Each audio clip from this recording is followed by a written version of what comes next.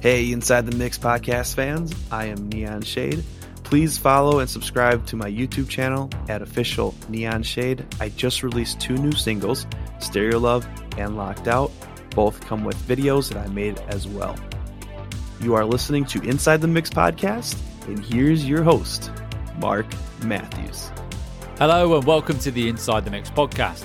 I'm Mark Matthews, your host, musician, producer, and mix and mastering engineer. You've come to the right place if you want to know more about your favorite synth music artists, music engineering and production, songwriting, and the music industry. I've been writing, producing, mixing, and mastering music for over 15 years, and I want to share what I've learnt with you. Hey folks, and welcome back to the Inside the Mix podcast. If you are a new Inside the Podcast listener, welcome, and don't forget to hit that subscribe button. And if you're a returning listener, welcome back. Now, in this episode, I'm very excited to welcome my guest today, my friend NG James, aka DOOM, a music producer from Los Angeles, California. And he's joining me today for a producer Kickstart strategy session. Hi, NG. How are you today? Hey. Happy Easter as well. Hey, happy Easter. I'm doing well, man. How about you? Yeah, I'm very well. It's nice and sunny over here in the UK. I'm sure it's probably the same where you are in Los Angeles, if I'm not mistaken. Awesome. Actually, yeah, it's nighttime, but we've had some pretty decent days the past couple of days. Not too hot, not too cold. Nice breeze.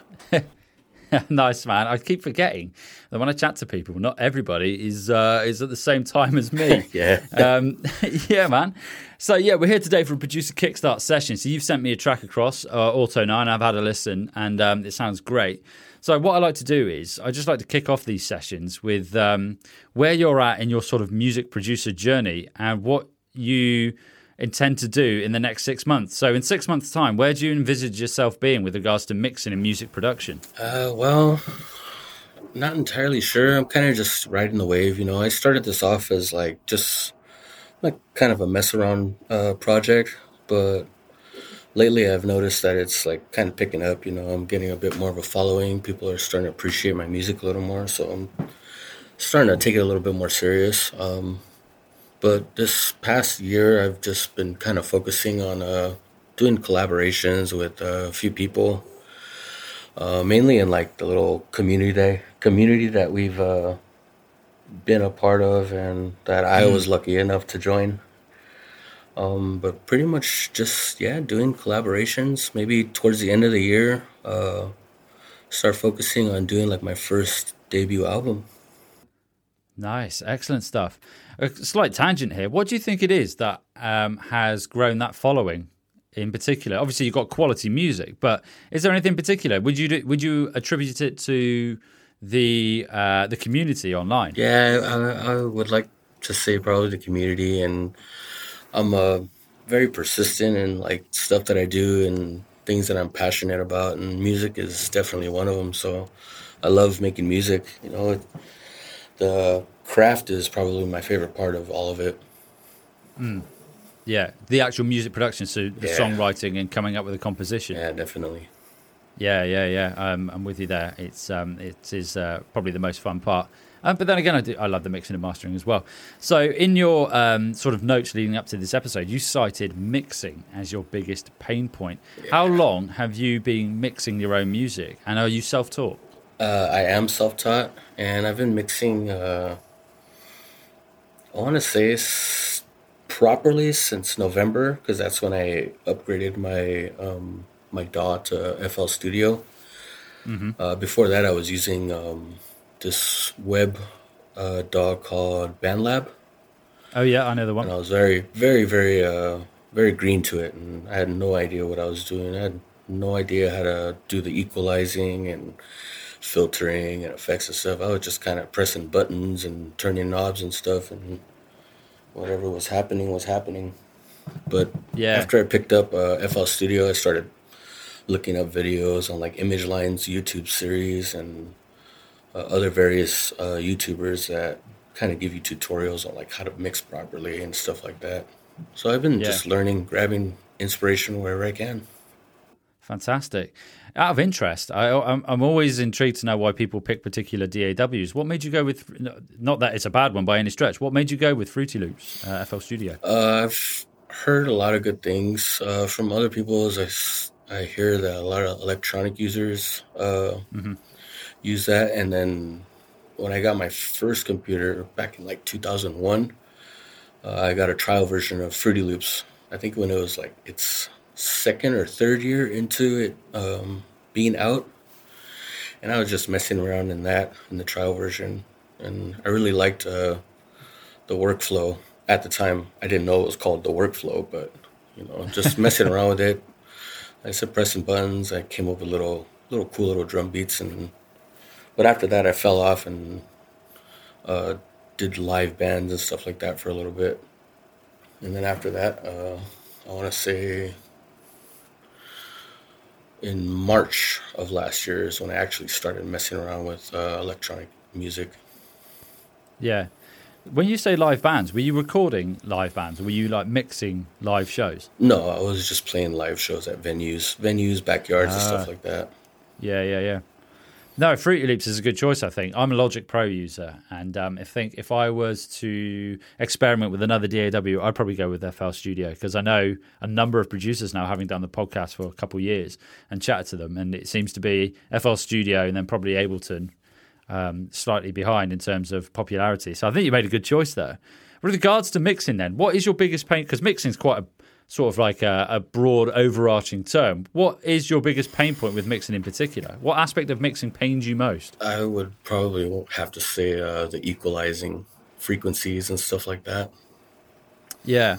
So with regards to EQ then, how do you approach it? So imagine you've got your project, you've got your mix session, and you're working your way through each instrument group. How do you approach EQ? Do you are you identifying sounds that stick out, or are you sort of just going in and then just moving filters? Or are you moving sort of bandpass filters or bell filters around until something sounds right? How do you approach it at the moment? At the moment, I kind of gather like all my melodies and stuff like that I'm more familiar with, and then I would say like probably halfway into what I'm composing, I'll start messing around with stuff that I think sticks out for me. Um, and it's tough, it's really tough because I don't really know the proper terminologies of like everything, and it's something that I really want to learn properly. Yeah. Yeah, I mean, what I can do is off the back of this episode, I can point you in the direction of some resources for EQ, because I know off the top of my head, there's a few really, really good ones. Because it is, as you say, you've gone online and you've looked at YouTube and whatnot, and there's a lot out there in terms of content, and it's finding the good stuff, basically. Yeah. You don't want to go down a rabbit hole of watching EQ videos and then finding that actually is either not right or it's just rehashing what somebody else has written. So with regards to EQ then, I mean, my first tip would be, when you're starting a session, because I've noticed you've got sound bites in your work, haven't you? So Yeah. Auto 9, for example, has got a some sound clips in it. What I tend to do is I would start with the foundations of the track. So that would be like your drums, your percussion, and I would start with that and then move on to vocal after that. So when it comes to equalizing drums, for example, I think it's very important to make sure that you're leaving space for each instrument. So, for example, if you're starting with the kick drum, you would make sure you've got space in your frequency spectrum for that to show through. For example, when you have that compared to your bass guitar, if that makes any sense. So when you, for example, if you're EQing bass and kick drum, you want to make sure that where your kick drum is coming through in that frequency spectrum, it's not competing with the bass, if that makes sense. Yeah, definitely. So that's a really good place to start. And also another really good one is I've jumped ahead a bit there with bass. For example, if you've got your hi-hats, I don't know if you do this already. I'm sticking with drums at the moment. So let's say your bass, your kick drum, you've got that region sort of 20 hertz all the way up to 6 kilohertz where you've got the sort of the kick drum poking through with the attack. When you've got your hi-hat, are you rolling off low end of your hi-hat, so using a high-pass filter? Is that something that you do? No, that's actually something that I still haven't really been able to explore yet. Like high pass, low pass filters and stuff like that. Usually, I kind of just tweak the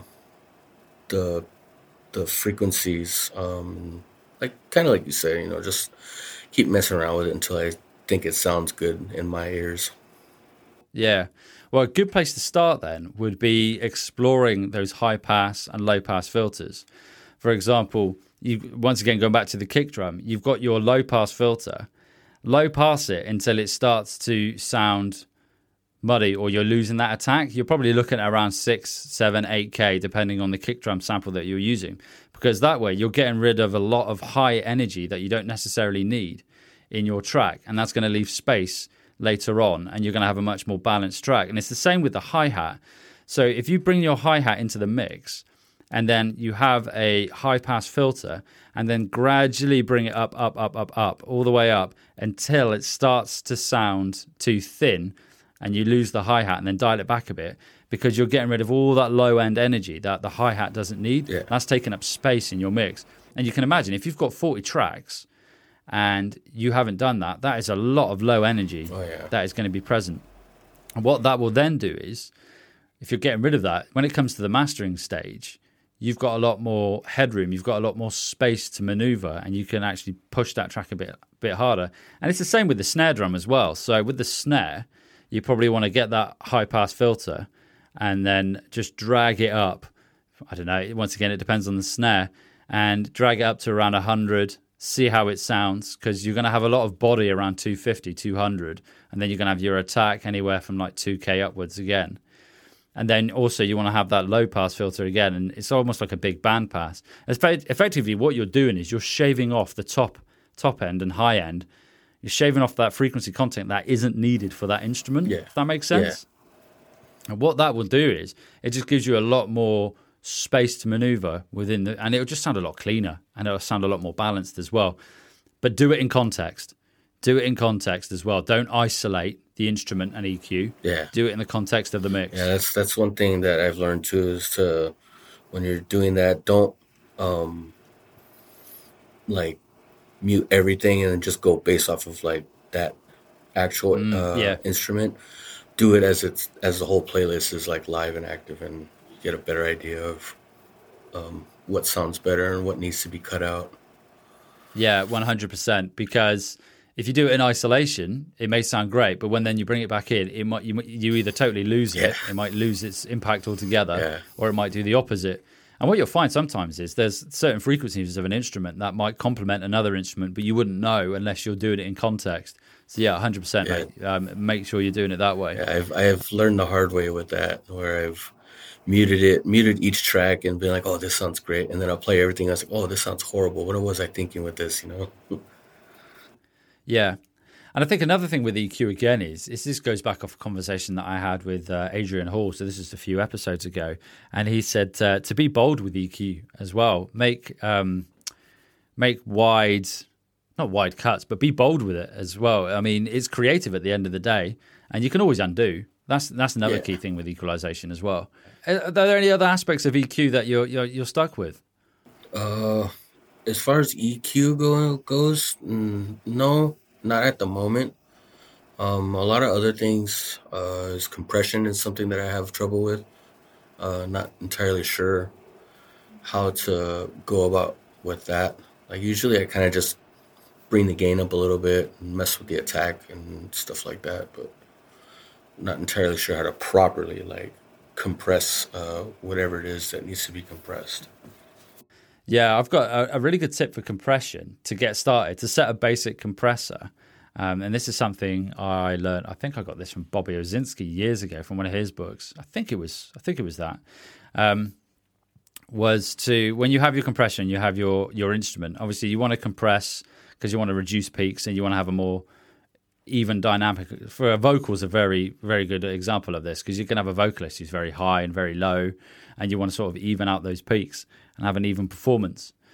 So a really good way of just starting with a compressor is if you turn the threshold all the way up, so it's triggering and it's going to trigger all the time, then set the attack all the way slow and the release all the way fast, and then turn the gain up as well, as far as it will go within reason. Obviously, you don't want to blow your speakers or blow your ears. Yeah. And then if you do that, it will sound horrible straight off the bat. It will sound horrible. But what you can then do is, starting with the attack, and turn the ratio all the way up as well. So like 10 to 1 or infinity to 1, whatever it may be. And that's the start. Then what you do is you slowly bring the attack back and you slowly increase or decrease rather the attack time until it starts to have an effect on the sound. So as soon as it starts to sound like it's muddy, or it will sound muddy anyway, or if it starts to sound dull, that's where you want to put your attack to begin with, and then just dial it back a bit. And then you do the same with the release, but you do it the other way. So with the release, you would then slowly increase the release time until it starts to sound dull again. And that's round about where you want to set your release. And then what you do is that's your starting place for your attack and your release. And then obviously bring back the threshold, get however much gain reduction you want, whether it's 2 or 3 dB, and then bring back the ratio to where you want it to be.